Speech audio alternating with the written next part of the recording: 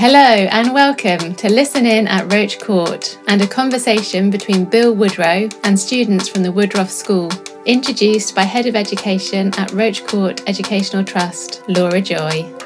Hello everybody, welcome to Roach Court today. We're in the Design House now in this lovely space in Roach Court. We're delighted to welcome Bill Woodrow and also the A-level art students from Woodrow School and the tutors who've kindly brought them here today. And we're going to be interviewing Bill about his sculpture at Roach Court. We've just looked at the Endeavour and Cello Swarm and also his wider practice and his career overall. So just a little bit about Bill before we start. Bill Woodrow emerged as a pivotal figure in a new generation of British sculptors in the early 1980s who centred on the use of found objects and/or simple manufacturing procedures. Often using discarded or waste objects and ephemera, Woodrow then cut apart and reassembled these into inventive sculptures with often elusive meanings, placing the onus of interpretation on the viewer. In the late 80s, Woodrow began to transition to casting works in bronze. An exceptional example of his works in bronze was the monumental sculpture made for the fourth plinth in Trafalgar Square, London, regardless of history, in the year 2000. And another is the piece we'll be focusing on today, Endeavour, made in 1994, which is exhibited here at Roach Court. So thank you very much, Bill, for coming to us today. that was a list and a half. Yeah, I'm not sure I want to hear that. So anyway, really lovely to have you here with us today.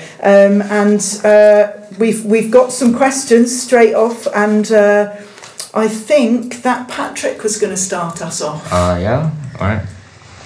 So I've got I'm really interested in the practical side of the sculptures.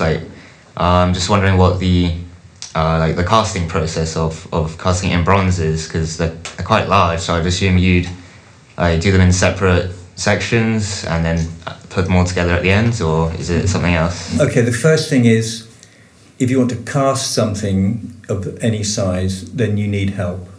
So you go to a foundry where there are very expert trained technicians to help you. For example, this glass, if you wanted to make a bronze glass like that, you, as you rightly said, you make a mould of it, which would probably be in rubber or silicon. It would be, for something like this, it would be in two halves, or maybe three pieces, one for the inside and one for a split one on the exterior. And they would come apart. That would have to be made. Then that gets a jacket put round it to keep it in the correct shape. You take the silicon mould off that, you then fill the gap that's left by not having the glass in it. You fill that with wax, molten wax. That solidifies, so you have a wax version of the glass. You then make another mould around the wax in a material which it can be from sand, which compacts very tightly together, which is called sand casting, or you can use what they call a grog, which is like a plaster, but it's got other things mixed with it, or you can use a ceramic mixture. And all of those three sort of set into the shape of the wax, or around the wax, and they take up, the surface takes up every little detail of that thing that you're casting. That mould is then put into a kiln, heated up, and the wax melts out of it, so you're left with the hollow form of the glass inside. Okay. You then melt your bronze in the furnace and basically pour it into the mould. It then sets. You then break the mould off. The mould doesn't last for more than one cast. Then you have a bronze version of the glass, but which has attachments to it where you've poured it in, called the runners and risers, and some bits of it are a bit rough. It then goes through the workshop, gets finished or fettled, or many different words for the finishing process, until you end up with something that you actually want. And that process, it takes quite a long time. The interesting thing about it, it's a very, very ancient process, which really hasn't changed since it first was invented. Materials have changed. We have electricity and different ways of melting and the bronze, etc., etc. But the basic fundamentals haven't changed at all. When I first started casting things in bronze, I was very new to the process, very kind of naive about it. I'd get to the process where you'd have many components which then had to be welded together and finished to get what you wanted. And it would take a technician maybe 2 or 3 weeks to assemble all the bits, weld them together and finish them off. And then I would be asked to come into the foundry and check. But I didn't have the heart to say, do it again. And it wasn't until I watched other artists who came in who were much more experienced and had been casting things for a long time come in, and they'd have the same situation. They'd just say, do it again. And nobody complained, nobody lifted an eyelid, blinked or anything. Their main objective was to get it exactly as you wanted it, and they didn't mind doing that. So that was a revelation to me. I think from start to finish of Endeavour, the Canon, that probably took me 2 months, I would have thought. And then with the stack of the cannon balls and the sign, could be between 2 and 4 months, really. I can't remember exactly. It was a long time ago, 1994.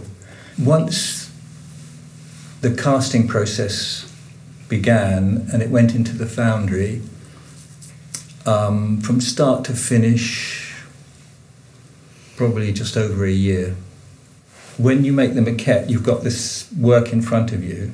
Your relationship with that is very immediate and it's something you're engaged with. It goes to the foundry and it gets cut up into bits, and it's a bit like you've lost touch with it. And then you come back a month later or a few months later, look at different pieces, and it's not until a year that the whole thing is finally put together and seen. So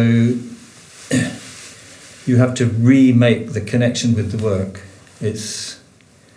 That for me, that was quite difficult at first, because I'd been very used to working with the cutout work, which you've probably seen pictures of, which is very immediate, and you work, it's almost like drawing, it happens in front of you, and you sort of working at the same pace as you're thinking, and you're thinking through making the work.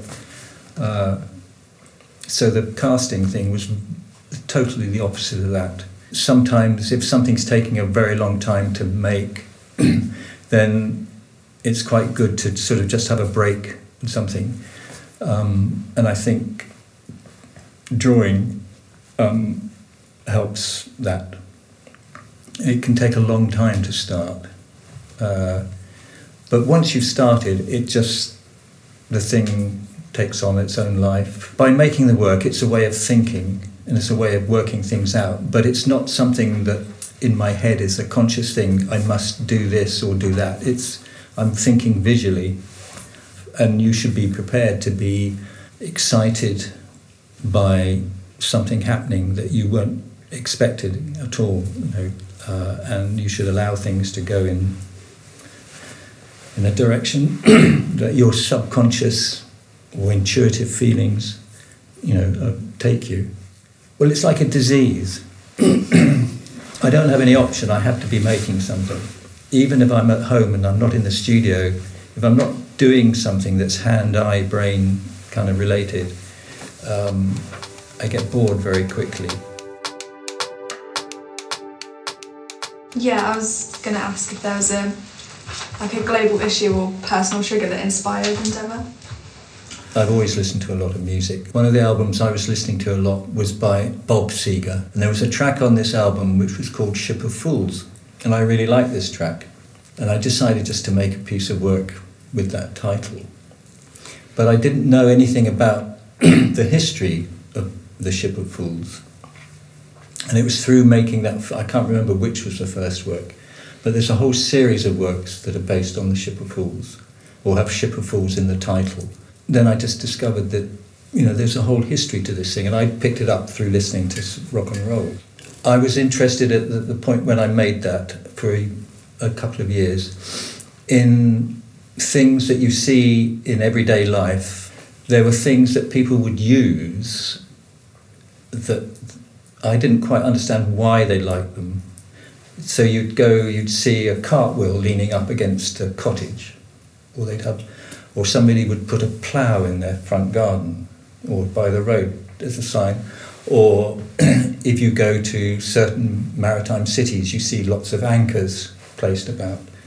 And I was really interested in these things and seeing if I could use them to start making a work from, and sort of try and subvert, I don't know whether subvert them or change them so that they took on a different meaning. I didn't really know what the meaning would be. I wouldn't decide what the meaning was going to be. There's a work called Rut, which has a huge cartwheel in it. On lots of large institutional buildings, you quite often see cannons outside, historical buildings. And they're not always military buildings either, but the cannons are used. And I just thought, let's see what can I do with that. I'd read somewhere that some of the very first cannons that were ever made were made by the Chinese, and the barrels were made of wood. So that started me thinking about a barrel made out of a tree trunk. Then I thought of barrels of cannons and rifles have a twist inside the barrel called rifling. And I thought, well, if I put that rifling on the outside of the barrel, it would be like the bark of a tree, but it would mean that the person who was making the gun or the cannon didn't really know what they were doing. So they were part of the Ship of Fools, and so everything was sort of reversed or inversed. Where did the interest in bees come from? In 1996, I had a big exhibition in the Devine Galleries at Tate Britain, which went right the way through, of all cast work. After that exhibition, you do it and it builds up to a certain level, and then there's this, you achieve it, and then there's this sort of a flat period. And I decided that after that show I wanted to work in a very different way, just for a change, and I decided I wanted to work from a theme rather than just make a work and then see what the next one would be or what would turn up. And after about 3 months, I don't know where it came from, but just popped out of my head, were the 3 words, the beekeeper. The more I thought about it, I thought about beekeeping, and I thought it would be a really interesting subject to make work about, because it's conceptually really rich. The relationship between bees and humans, this symbiotic relationship they have, was really fascinating. So I started making stuff. And then I think about 6 months after I started making a few things, I decided I better find out more about this properly. So I went on a beekeeping course, and the guy who was running it had a couple of hives, put his hand in, and he just lifted his hand out, and it had a huge swarm of bees on it. And his hand was here with this huge swarm of bees, and he just tapped his hand, and the bees just fell, and they just attached to my hand and arm. And it was a very beautiful experience, because it was so light, and there was this very, very slight movement, and they were warm. There was this sort of temperature, and in no way were they aggressive or there was any problem. I keep thinking that I've finished making work about bees, but something always pops up.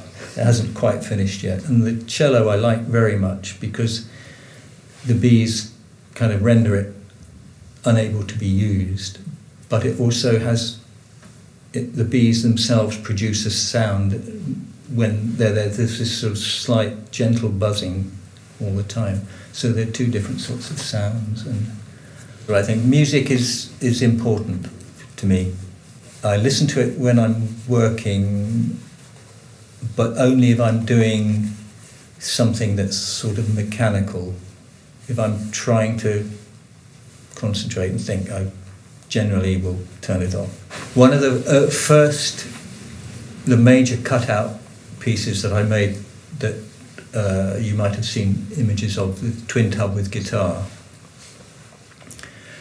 Well, I had an album by Eddie Cochran, which has a picture of him on the front with this beautiful Guild guitar, which I really loved that guitar and the colour of it. And when I came across this dumped washing machine, which was exactly the right colour, that's sort of an off-white creamy, sort of slightly yellowy colour, I just had to make the guitar. Did you ever, I don't know how to word it, did you ever reach a point, not a breaking point, but a moment where you doubt your work or your career in general, and kind of, obviously to be here today, you've pushed through that, and what do you think it kind of was that... Do I doubt and have a breaking point? Yeah, every week. No, okay, when I was your age, I was academically okay. Not brilliant, but, I was okay. And art and the art room and everything that went on with that was the highlight of school for me. I couldn't get enough of it. And it was the thing that I got most reward for from other people in a sense. I didn't understand it at the time, how it worked, but that my ego was being polished, basically, because people say, oh, that's, fantastic. And so, you think, oh, there's something here, apart from the fact that I really enjoyed it. From the sixth form onwards, I knew that's what I wanted to do, basically because that's the only thing I could do that gave me any satisfaction. I think all I would say is if any of you want to do that, go for it. I was teaching, when I left college, I was at school, and then I went in Eastleigh, and I went to Winchester for a foundation course, which was very, very important to do the foundation course because you've got a taste of everything. And I guess, you all know about that by now. And you could choose. It sort of was a way of filtering out what you didn't want to do. Then I did 3 years at St Martin's in London, and then a postgrad at Chelsea. And then you're out in the big wide world, and you have to exist. The mechanics of life kind of kick in very quickly and quite seriously. So I ended up teaching in a big comprehensive school in Stockwell in London. But what was important at that point was I was earning some money. I wasn't on the dole. I could have gone on the dole and just spent all my time trying to make work. But I realised very quickly that the most important thing was if I had money, not only could I exist and my family could exist, but I could work for maybe 1 day or 2 days at the weekend, and I could have everything that I needed just to make that 1 day really work. I could get the material I wanted, I have electricity and warmth and space. And it wasn't until I was in my early 30s that my career took off at all. So from the age of 18 or 19, when I went to college, that's a long time to be committed to and know that this is what you want to do and to stick at it. And then there's no guarantee, but it's tough. And I think it's even tougher today because of the number of people who want to be artists. What, have you been influenced by social media at all? Social media, in terms of Facebook and Twitter and etc. I'm not interested in one bit. I've never have been. I think it's totally unnecessary. I've got better things to be interested in. I do realise that that is how the world is working, and that's how the art world is working, and I think I pay quite a large price for not engaging with that. I'm often told, or very frequently told, you should have an Instagram page, you should do this, you should do that, and I just, I'd rather be doing something else. Making my work, it's like writing a diary. It's just, that's my response to the world at this point. And if in my perfect scenario would be that I would have every piece of work that I've made. Every time a work is sold, it's like ripping some pages out of your diary and sticking them in the fire or throwing them away. So you end up with this incomplete diary. That's the best way I can describe my relationship to my work, especially when the work disappears out of view. I mean, to have the work on show here, for example, is fantastic, because if I need to, I can come and see it, or it can be seen. Sometimes it goes into private collections and it's never seen. Or it goes into storage. I mean, I've got work in storage that I haven't seen for 30 years because it's been in a crate somewhere. But I know that diary is in my pocket, not somebody else's. All the pages are still all there. The accordion-like instrument really interested me. I think that music and art are very closely linked, and I noticed that it was playing a G major chord, from what I could tell. Really? I was just wondering, like G major in music is associated with like big grand sort of entrances and fanfares. Well, I tell you, that's the first time I've ever heard that. I had no idea. Okay. I was about to ask, was this that's why I love these intentional? kind of things. I'm finding out. That's really good. You're smart. I have to watch you. Yeah, I was wondering whether that was intentional or... No. Yeah, okay. No, but I like the idea very much. So like, It's it could be taken me, linked to... how many? 27 years to find that out. The Roach Court Educational Trust is an arts education charity based at the New Arts Centre near Salisbury in Wiltshire. We welcome over 11,000 children, young people and specialist groups annually, both to the sculpture park and galleries at Roach Court, and as part of our national speaking initiative, Articulation. We encourage an exploration of modern and contemporary art through our looking, thinking and speaking approach. As an independent charity, we rely on donations and supporters to deliver our programme. For further details of how to support our work, please visit our website at roachcourteducationaltrust.co.uk.